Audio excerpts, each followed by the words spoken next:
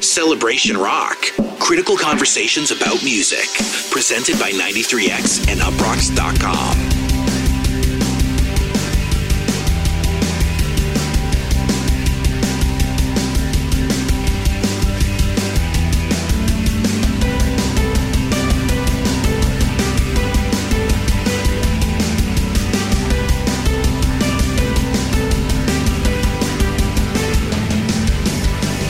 This is the Celebration Rock podcast presented by 93X FM here in Minneapolis and uprocks.com. I'm your host, Stephen Hayden. Today we're doing a special Thanksgiving episode. And by that I mean we're going to be talking about the greatest Thanksgiving rock and roll movie ever made, and that is Martin Scorsese's The Last Waltz. A movie I have seen many times, and a movie that my guest today, Hanif Abdurraqib, has also seen many times. And we both love this movie, not just because it has one of the great casts for any rock concert ever. And again, we're talking about the band.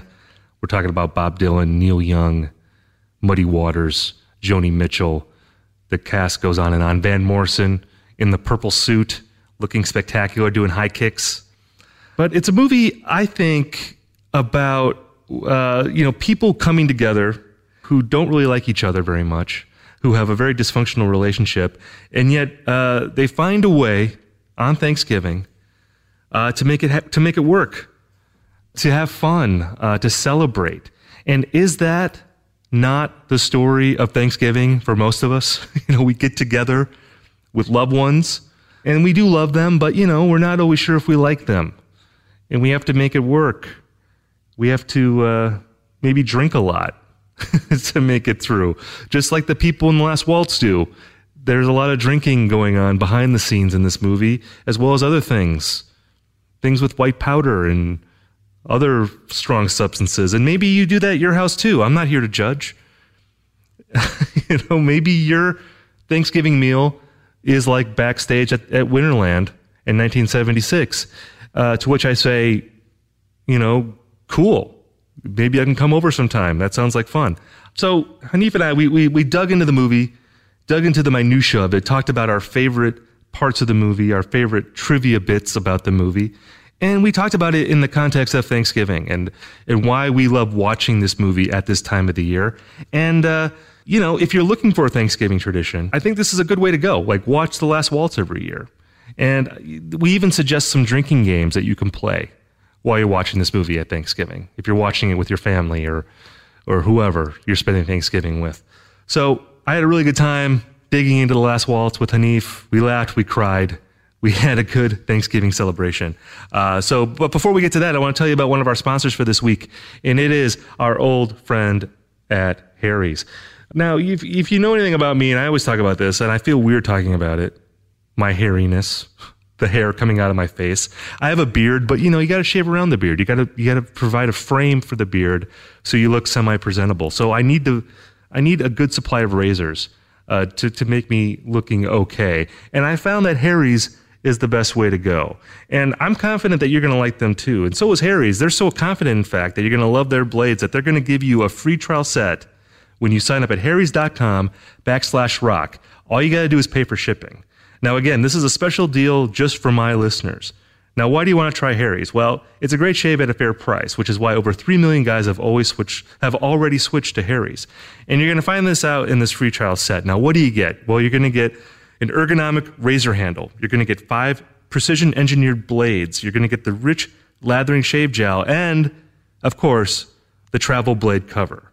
Yes, I'm a big fan of the travel blade cover, and I think you will be too. So how do you get all this stuff again? Well, you go to harrys.com/rock. That's harrys.com/rock for your free trial offer from Harry's today. It's a $13 value, which you will get for free when you sign up. You just cover shipping. Again, harrys.com/rock to get your free trial set with shipping. Don't forget the shipping. You got to pay for the shipping. Okay. The Last Waltz, me and Hanif, we dug into it, all of it. Van Morrison, Neil Young, cocaine, all of the craziness that happened there, and all of the heartwarming Thanksgiving stuff that you're going to want to experience this holiday. So without further ado, here's me and Hanif Abdurraqib talking about The Last Waltz. So, correct me if I'm wrong, but are you on the road promoting your book right now? Off and on. I am right now. I'm in Columbus. I'm home, but I did a lot of stuff in October, and then I'm taking. I'm doing some stuff. The book came out last week, so I'm doing some stuff last week, and I'm doing some stuff this week. But then I'm taking from Thanksgiving to January kind of off. I'm working on a Tribe Called Quest biography that I have to have part of that in by the end of December, so I'm going to take some time off and write. But then a real live book tour kicks off at the start of January. So, okay, you just kind of squeezed in another project you're doing while I was trying to introduce a plug for your current book. So it's I cannot keep up with all the projects here. This is exciting. But, since I've made this segue, this very graceful segue, before we talk about The Last Waltz, can you just tell my listeners quick about your book and why they should buy it? Yeah, my book is a book of essays called They Can't Kill Us Until They Kill Us. Many of them are unpublished. A few are reworked versions of essays that folks may know from MTV News or the New York Times or Pitchfork or places where I've written before. But there's a lot of new work in there. They're essays largely about music, but I was really excited to write some sports essays and some kind of a couple semi-political essays. But a lot of the work is grounded in music, so I'm very excited about that. And it's sort of like looking at culture through the lens of music, right? Kind of, you start talking about artists, but then it kind of goes out in a more broad sense from there. Yeah, absolutely. So I started reading the book. I have not finished it yet. It's really great. I love it. I have to say, too, that the cover is amazing. Yeah, I'm really excited about the cover. $2 Radio let me kind of take over the artistic direction on the cover and tell them what I wanted, and they were super kind about all of it. Can you describe it for people? It's like a wolf in a tracksuit, basically. Yeah, so what I did was I wanted to pay homage to 80s hip-hop on this book cover for no real reason. It's just the era where I learned to love the music. I mean, I wasn't really alive for much of it. That's where my foundations are. So I found this old picture of LL Cool J from, I believe, 1985 or 86.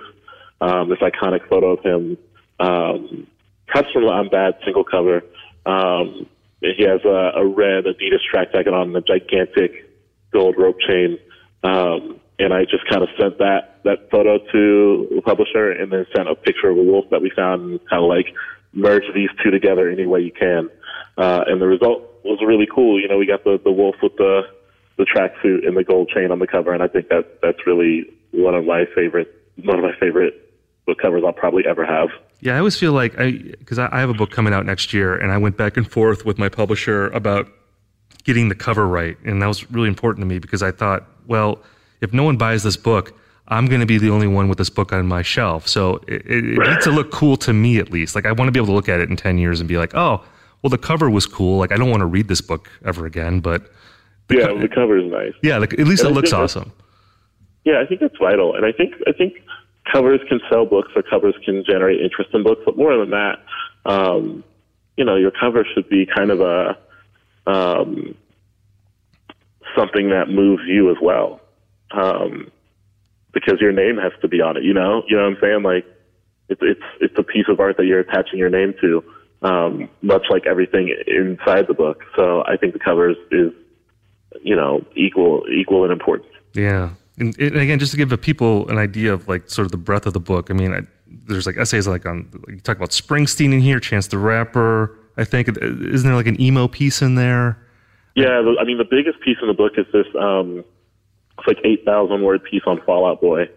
But there's also stuff there's this piece about Ric Flair. There's a piece about Allen Iverson and Michael Jordan. There's a piece about Michael Jackson, and there's this photo of Michael Jackson and Whitney Houston kissing that I found that I really love and wanted to write about. So there's a long piece about that. There's a few Ohio things. There's a piece about the band Defiance Ohio, which is a folk punk band from Columbus, where I'm from. Though now they're kind of scattered and live everywhere, and I don't think they're ever going to record an album again. But there's a piece in there about them as well. And again, the book, what's the book called again, for one more time for people? It's called "They Can't Kill Us Until They Kill Us," and it is available, I think, everywhere, literally everywhere. I saw it in an airport the other day, so it's even in airports if you want to buy it before you get on a plane. That's always exciting. Like when your book ends up in an airport, like people would send me photos of my first book in an airport, like in Amsterdam or something. I'm like, I've never been to Amsterdam, and like my book is there. And you have this Tribe Called Quest book coming out too that you're going to be writing. That's awesome. So yeah, I mean that won't be out for a while. That won't be out until 2019. Okay. But the deadlines are still looming, of course. Oh yeah. Well, that's great. Okay, so we have effectively plugged your stuff then. So we've got the plugging out of the way. That's a very important thing we need to do. Let's talk about The Last Waltz. And now the reason I wanted to have you on, and I'm just going to tell a quick story here. You know, last year was the 40th anniversary of the Last Waltz concert, and when it was coming up, I was like, okay, I'm going to write a piece about this, and I want to write about this movie as a great Thanksgiving movie, because I don't know if I've ever seen anyone write about it from this angle. It's like, this could be an interesting way to approach it. So I was excited that I had my take, you know, and I was writing my piece. And then the day before my piece was going to go up, your piece went up on MTV News. Yeah. And part of me was like, God damn it, this piece is great. And he got there first, you know, like that sort of like frustration. And then the other part of me was like, felt like validated, because I was like, oh, someone else feels the same way. This is great. And right. Again, your piece was awesome. I really loved it. And we both wrote about The Last Waltz as like a movie that you can watch at Thanksgiving and sort of appreciate the ritual of Thanksgiving through the ritual of these musicians playing one last concert together, even though there's so many sort of like dysfunctional relationships going on. We both wrote about that. We both wrote about that, but from pretty different angles. And of course, I read your piece, so I know your history with it. But can you just talk a little bit about like how you came to this movie and how it became a Thanksgiving tradition for you? Yeah, so I came to Last Waltz in college.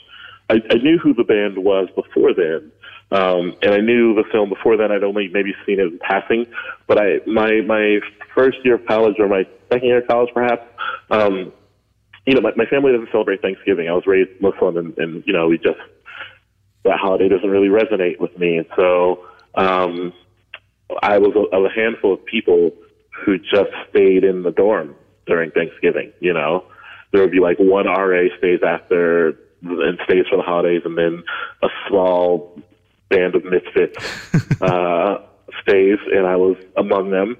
And it's usually, kids who like either live too far away to go home, or like don't want to see their families, but whatever. And that should have been a movie like with Seth Rogen, by the way, like Thanksgiving dorm trip, where it's about the kids who can't go home for Thanksgiving and they have to spend a weekend together, sort of like a Breakfast Club meets Thanksgiving type thing. That would have been a good movie. That would have been a great movie. Anyway, I'm sorry, I interrupted you. Continue, please. No, but on the eve of Thanksgiving, we would get a bunch of food from whatever was open. Usually like some terrible pizza place, or just like a convenience store, and like raid the chips and like bad frozen burritos.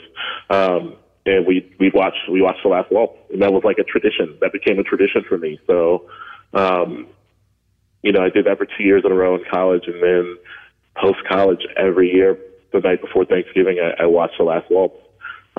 Usually alone these days. I don't really have people over to watch it. Because I think I get so obsessive about it. I don't ever watch it in a linear fashion. Right. I don't miss DVDs ever, because there's no real use for DVDs. But I do miss The Last Waltz DVD because it made it easier, because the chapters are broken up by performance. You know what I mean? Yeah. So you could kind of just like, instead of having to like fast forward on a Netflix type of situation, because those chapters aren't as evenly spaced out. You'll if you want to skip the Neil Diamond performance, as I always do, right, of course. You hit forward, and then you're like in the middle of the Neil Diamond performance. So if you have a DVD, you just skip that chapter, and you're like back to safety. You know what I mean? Right. Right. Now, I want to get to because you said you watch it out of order. I'm curious to see what your order is here. But going back to your college experience here, like when you would watch it in college, I mean, did someone suggest that because the movie takes place on Thanksgiving, or did this just happen to be a DVD that was laying around that kind of, serendipitously got put in the player and discovered that way? Oh, it was because of Thanksgiving, but I did not know at the time that it took place on Thanksgiving. I knew nothing about it because I'd never seen. So before, when I'd seen it, I'd seen clips, and I'd only seen the big ones. I'd seen the Neil Young, the Staple Singers. So I'd never seen the beginning of the film when the band comes out to do "Don't Do It" and Robbie Robertson gives the greeting of like "Happy Thanksgiving." Right. So I never knew that it was a film or a concert that took place on Thanksgiving. But because of that, the RA was like an older, cool music nerd.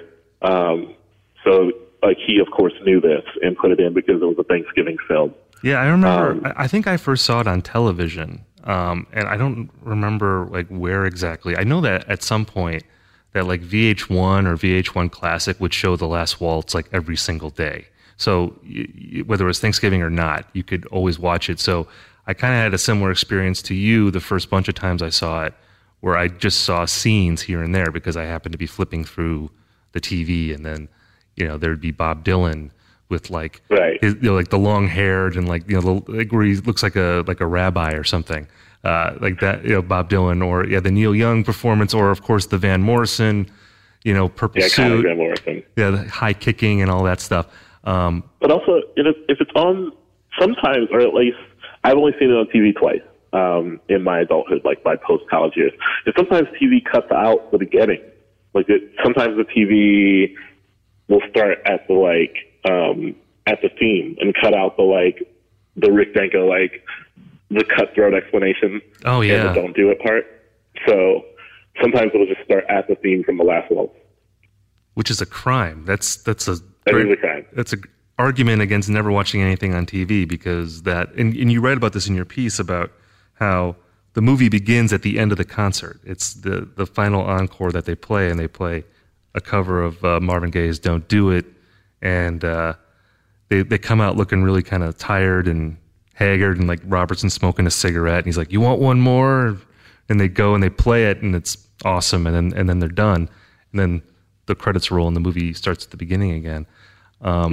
So that cover is so good. That cover is so clean. And so it's sorry that I'm so excited about The Last Waltz. I can talk about it forever. But that cover, in the context of the fact that that's the 50th or 49th song they played that night, to have them roll out a cover that's that tight and that well done is spectacular. It's miraculous. Yeah, and this is something that we both hit on in our pieces, but the fascinating thing about watching The Last Waltz is, if you just come to it and you don't know anything about the movie, it's really fun to watch. There's a lot of music legends in it, and there's some great performances in it, and you can just enjoy it on that level. But if you know anything about the band at that point and know about the acrimony that was going on and all the dysfunction and the drug abuse and how much they had come to despise each other at this point, and then you see the fact that they can put all that aside and perform the way that they do, it really does become, tying it back to the Thanksgiving thing, it kind of feels like, oh, this is what it's like when you get together with your family. You can have a terrible relationship with your family, but then you get back to Thanksgiving and it's kind of awkward and weird, and maybe there's fighting going on, but you still come together for this ritual every year, and it ends up kind of working out in spite of everything. Yeah. And I think the most tender parts of The Last Waltz are, I think this goes without saying, when they're, but I think the most tender parts happen not on the stage, right? When there are those clips of them telling stories about the old days, and there's kind of that moment where a lot of the, frustration with each other and a lot of the bitterness is set aside, just to reminisce. I think that's so familial in a way, or there's something very deep about that type of friendship where, I think I have tense moments with friends right now, but if I saw them and was like, what about that time back in 2005? You know what I mean? We would be able to really hit a a soft spot.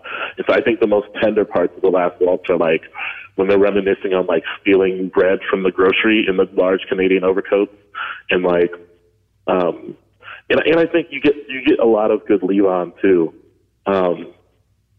because I think like because of the way Robertson and Scorsese were kind of in cahoots, and because of that whole thing,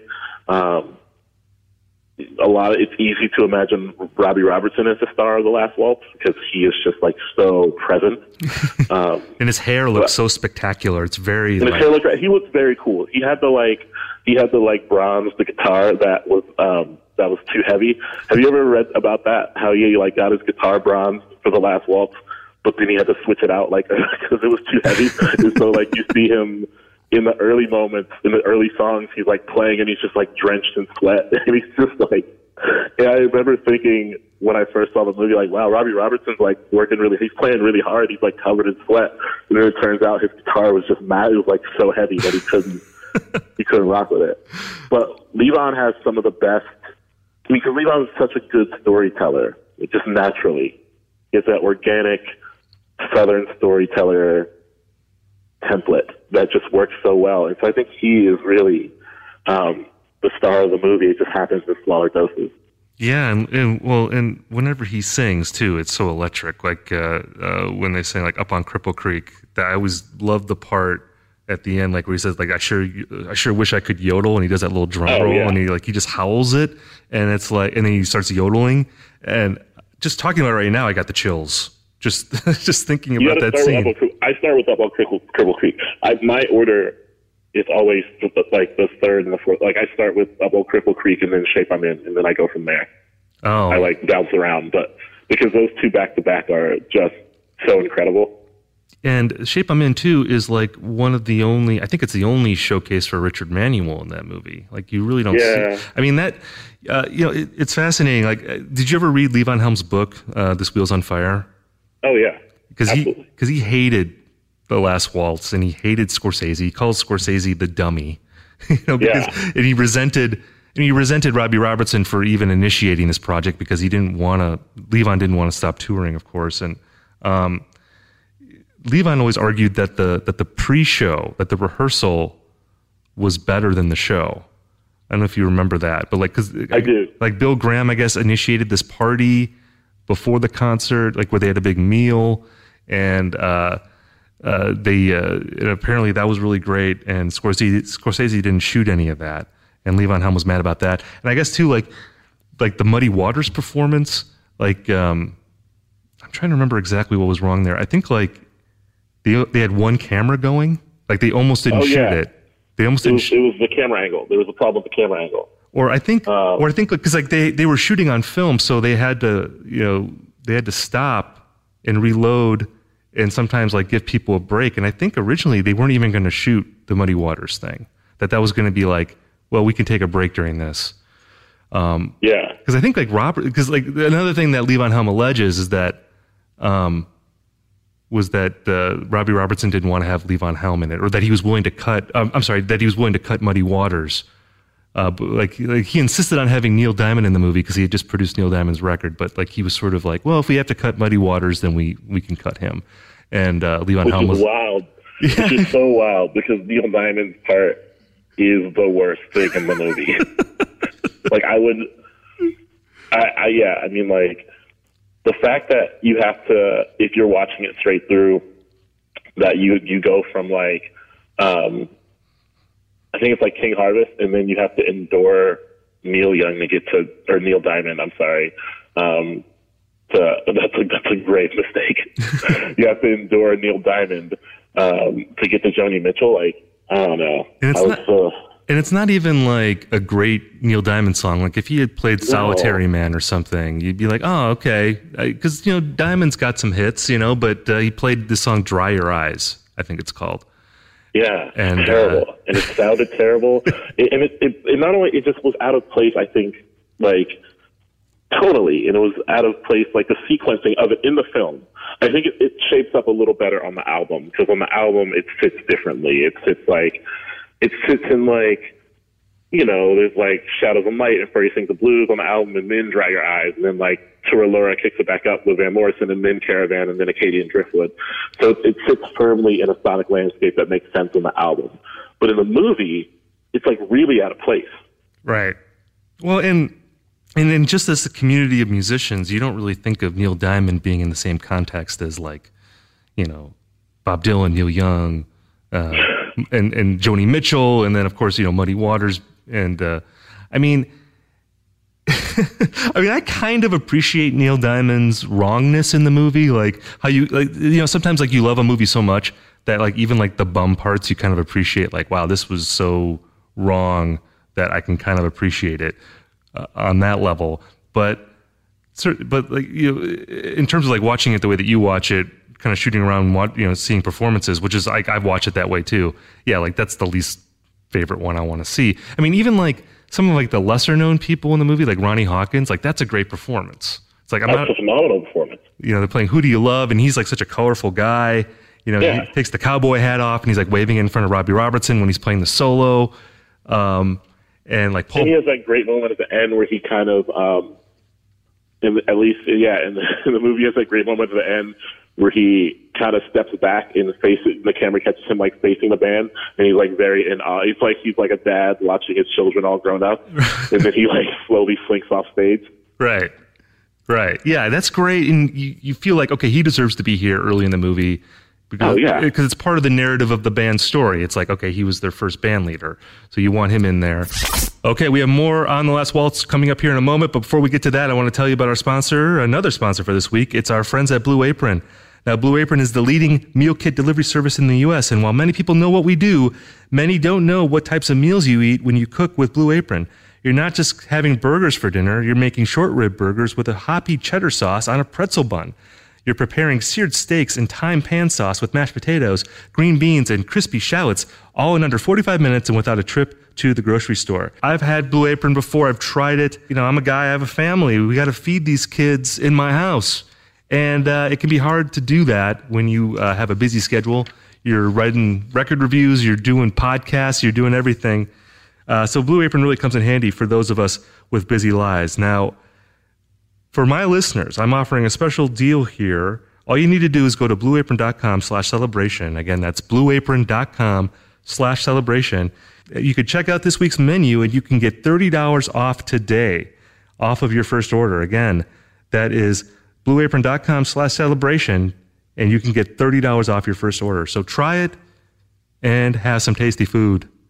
Those short rib burgers are very good. Okay, so let's get back to my conversation about The Last Waltz. So you said that you start with Up on Cripple Creek as like your first song. Like, where do you shoot after that? You said you go to The Shape I'm In, and then do you go to like It Makes No Difference after that? I don't know if I tend to say It Makes No Difference. It Makes No Difference. That particular performance of It Makes No Difference is really brutal. So I save it for the end because it's just like brutal in a good way. It's like emotionally. In a good way, yeah. It's just so emotionally draining to watch and to like take in. That solo at the end, the like saxophone solo.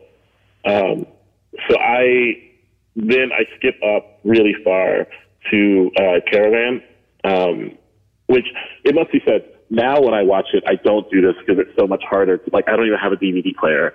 So, but when I watched it on DVD, I would skip around like this. Now it's so much harder to skip around that I just watch straight through. But when I did skip around, I would go up to Caravan and then go back to Coyote, and then do the Dr. John joint, the Such a Night. Oh yeah.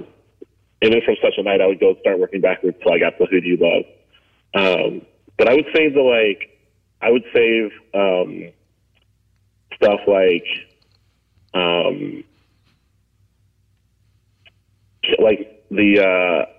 Helpless.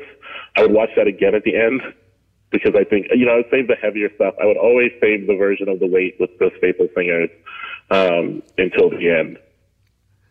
Yeah, like that film performance that's sort of separate from the concert.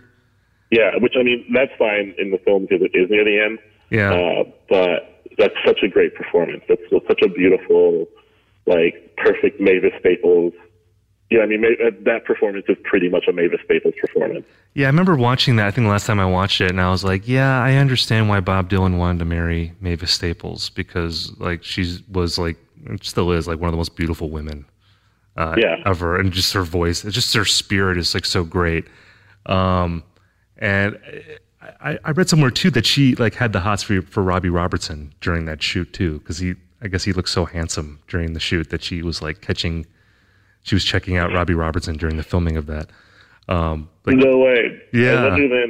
I wonder, there's that, my favorite thing in maybe the whole film is that moment. There's this moment at the end of that performance where Mavis Staples whispers beautiful, like just very quietly whispers beautiful, as the music dies down. I now wonder if she means the song or if she's talking about Robbie Robertson's perfect hair. Yeah, I think so. I think she's talking about his hair. Yeah, going back to It Makes No Difference. I mean, like, for me, like if I was going to rank my favorite performances, I would say like Caravan has to be number one. That's just so great. Oh, yeah, Caravan's impossibly good. Van Morrison in the suit. I mean, just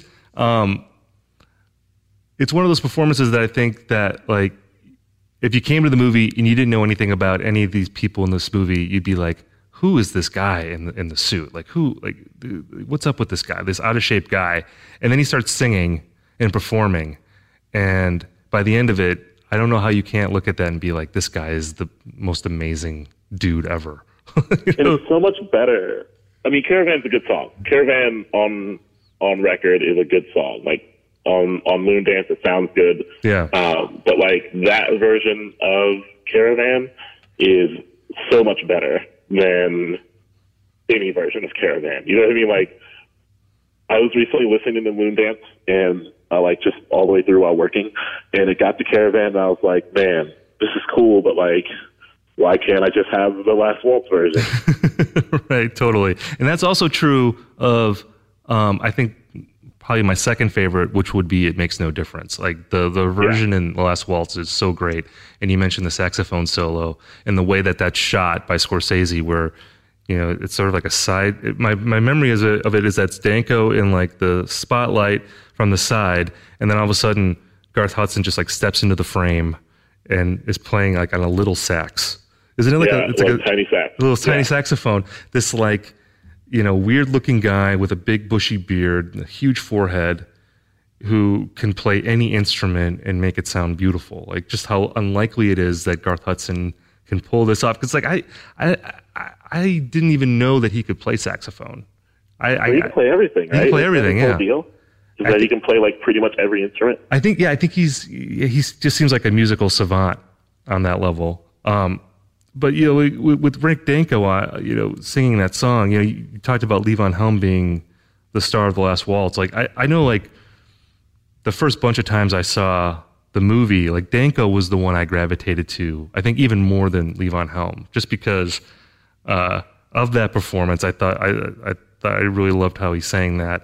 But then you mentioned like these between song interviews that they have, and I always thought Danko was like the moment in Shangri-La with. That's Scorsese. Yeah, well, at the end, like you're talking about, there's a scene towards the end, like where it's a really sad, beautiful scene, but like Scorsese goes to visit Danko in the studio Shangri-La, and he's asking like, "What are you up to?" And Danko's just like, kind of smoking a cigarette or whatever, and he starts playing this song, "Sip the Wine," which is a beautiful song off of his first solo record. But even before that, like when they're just interviewing people, and it's not even anything that he says, he's just always in the background, smoking cigarettes, wearing cool suits and all that. I mean, I feel like there was a whole generation of like Americana musicians who have based their entire fashion sense on the band, what they're wearing in those interview sequences, like with the hats and the open shirts, and because they just look like the coolest dudes like ever. That like the coolest people that ever played that kind of music. Anyway, I mean. Well, one thing, that is true. A bunch of bands did try to dress like the band in the last. I remember like when Panic, it was weird I'm talking about Panic at the Disco and the band in the same sense, but when Panic at the Disco put out Pretty Odd, all those people were like comparing them to the Beatles, but their aesthetic was completely ripped off from Last Waltz era band. Also, I mean, I think the band has a lot of tragic figures and I mean, I think Richard and Rick specifically, but I think Rick Danko is like the great tragic figure of like both that film and just of the band's narrative. You know, just like this supremely talented dude who definitely died too young and kind of like just couldn't get it together, you know, like, and his solo stuff is so weighty and kind of sad, you know, and it's just, I think about Rick Danko all the time. I think about that scene in Shangri-La all the time. Because yeah, it's like beautiful, but it's also very sad, you know, and it's in part sad because we all know how he's perished and like how his later career kind of, was a struggle in points. And he seems so happy, you know, like I like hearing him, like he was so eager and so overjoyed to fit the line for Scorsese, and he looks so happy. Yeah. Danko's a tragic figure. And he looks so handsome and like dashing and like, you know, towards the end of his life, I mean, everyone gets older and this happens to all of us as we get older, but you know, he was not in good shape. Right. And he had just that perfect, you know, that yearning, plaintive, like high tenor voice, you know, and his voice started to go towards the end, which is sad. I mean, the other tragic story too of the band is Richard Manuel. And oh God, yeah. And, you know, and this is, I guess, a criticism of The Last Waltz. I mean, I think for a lot of people, The Last Waltz is the introduction that they get to the band. And in a way, you know, a lot of people probably never go beyond The Last Waltz. It's like, this is what the band was like. And I think the person that gets the short shrift from that is Richard Manuel because he's not in the movie very much. And if once you dig into the band's history, you realize on the first couple of records that Manuel was as much of an important singer in that band as Levon Helm was. Levon Helm was sort of the gritty kind of rock and roll guy, and Manuel sang, you know, the ballads. Yeah, he was like a soul singer.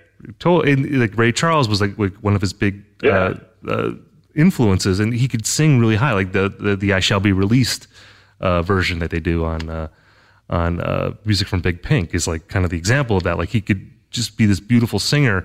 But I mean, Tears of Rage, he sings the first note on the first song on the first band album. Yeah.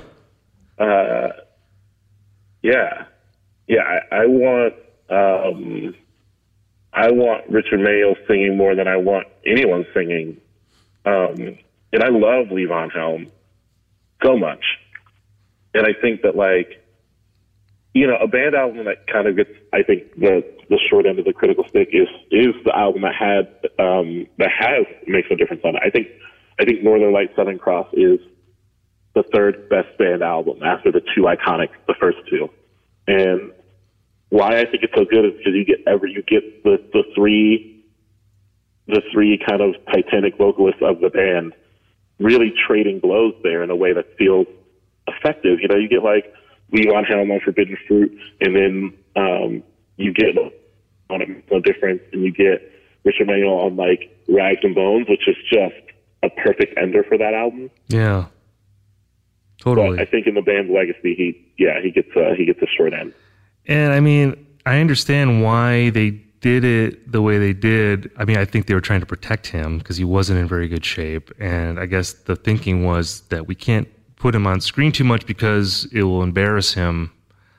But I don't know, it's just a shame because you feel like, oh, this guy just ends up being sort of like a background musician instead of the fifth part of the band. I mean, one of the great things about The Last Waltz is that even though, you know, you have those interview sequences, of course, but you mainly see them on stage. But even though Robertson dominates it, you do see enough of the other people to get a sense of like who they were as characters in the band and like what they brought to it. And that's what makes it so compelling to watch. It's like, oh, you got Robertson. He's obviously the mouthpiece of the band, the dominant one. You know, he's shaking his head all the time and making guitar faces. Kind of annoying, but also magnetic. You have Levon Helm, the sort of soul of the band. You have Danko, who's the vulnerable one. You have Garth Hudson, who the eccentric guy who kind of makes everything go, kind of holds it together. And then Manuel, he's sort of like the MIA guy. unfortunately. But I think with Helm, Mike was definitely the soul of the band, or the guy that defined the band musically in a lot of ways. Yeah. Did Manuel have stage fright? Is that a thing? I don't think he did. I mean, that was Robertson's deal, apparently. That's right. Robertson was hilarious. Yeah, he's so shy.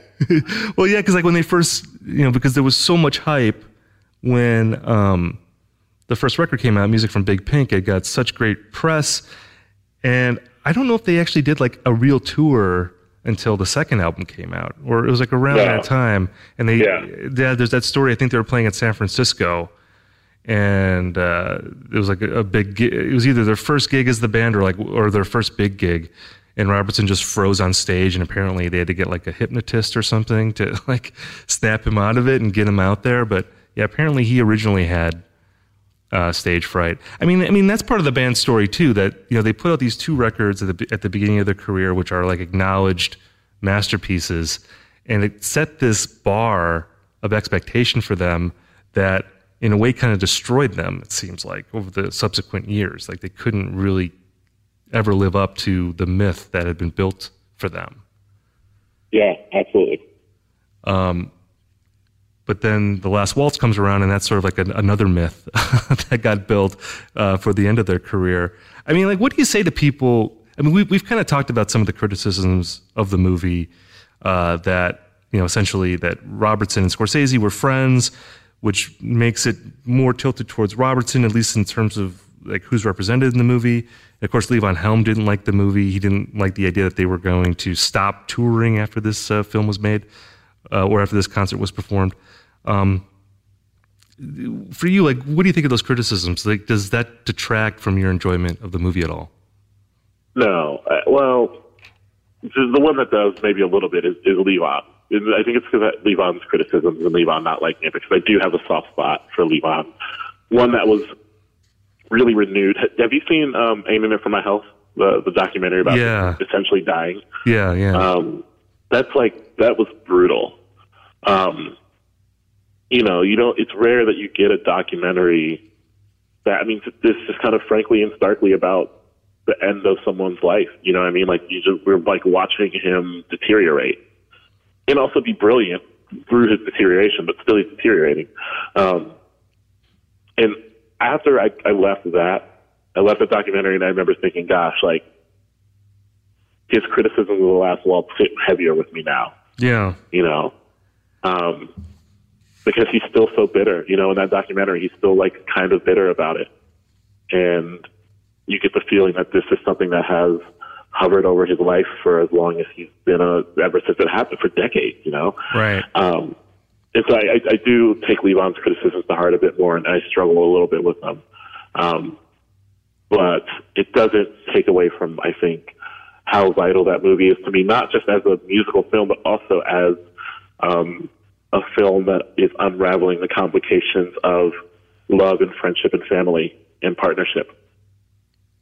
Unraveling the messiness of relationships, right? In a way that is really deft and beautiful and thoughtful. Yeah, I think as far as the criticisms impacting how I feel about the movie, I echo what you say. I think in a way it strengthens those themes. This idea of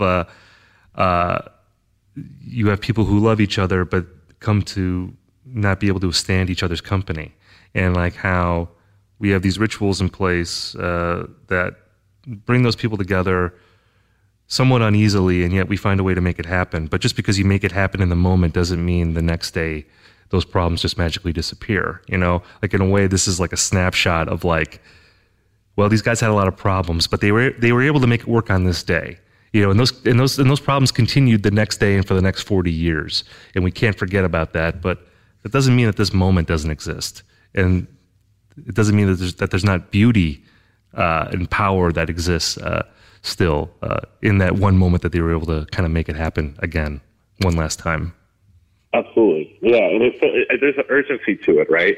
And I know that this is more mythology building around it than maybe but if there's an urgency that I feel in the movie that they're giving all they have, you know what I mean, on a stage like no other for one last time, and it feels, and there are some moments that aren't as good as others, but gosh, the whole of that film, you know, some of the iconic moments in that film, that Muddy Waters performance, that's just so like sparse and like really organic feeling. It's just so stunning.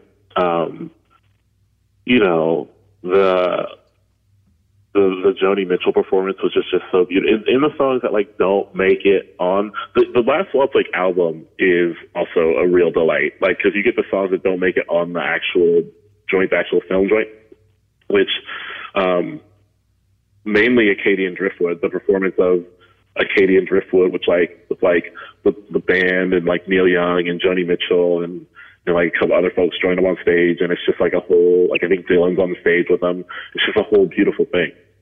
And I think there's like a Dylan song too that's not in there, because I think Dylan had a weird thing where, well, first of all, he wasn't sure up until like the last moment if he was going to do it for sure. Like he was totally being Bob Dylan at this point. Just, you know, I mean, I think he had just come off of Rolling Thunder, like, you know, a couple months earlier.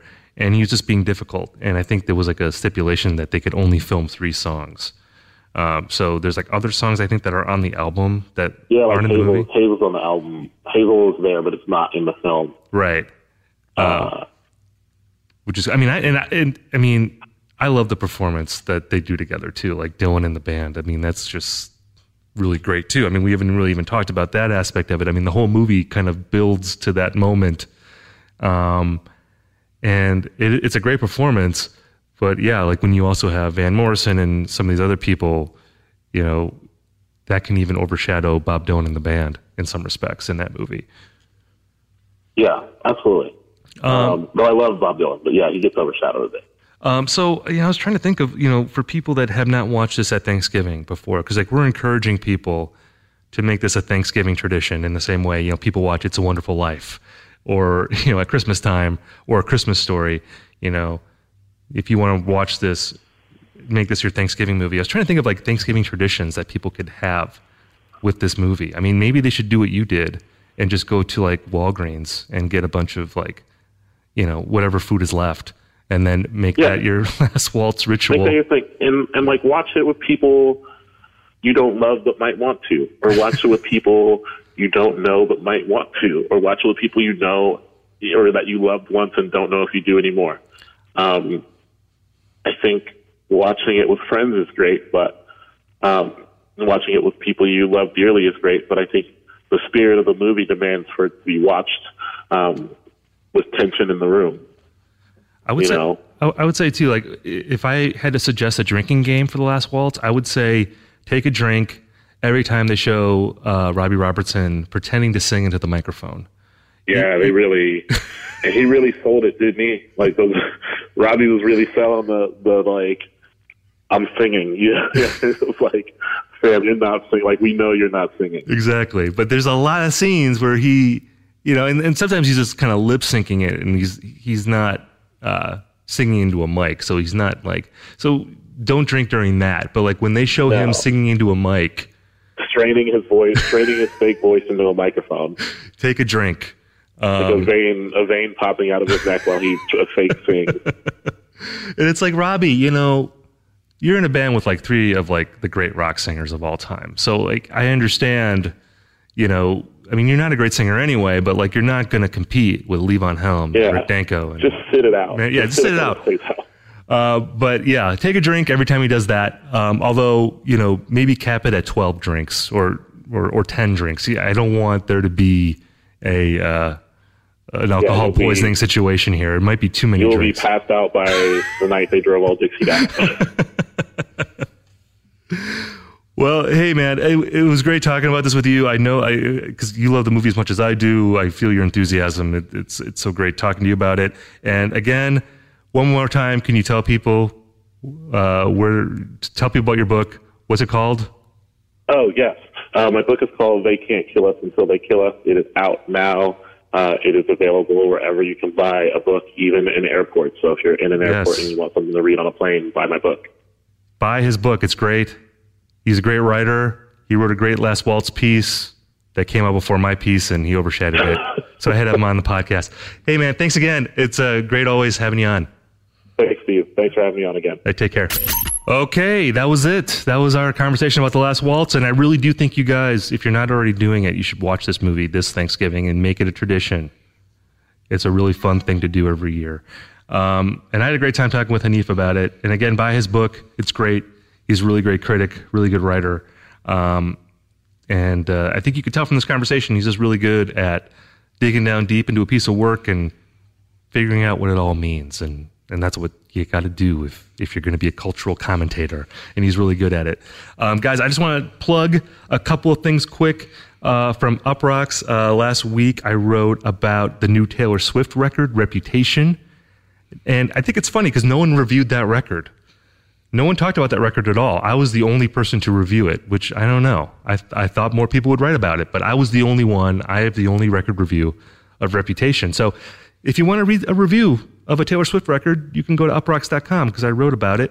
And I also wrote about this movie Lady Bird that just came out. It's a movie directed by Greta Gerwig.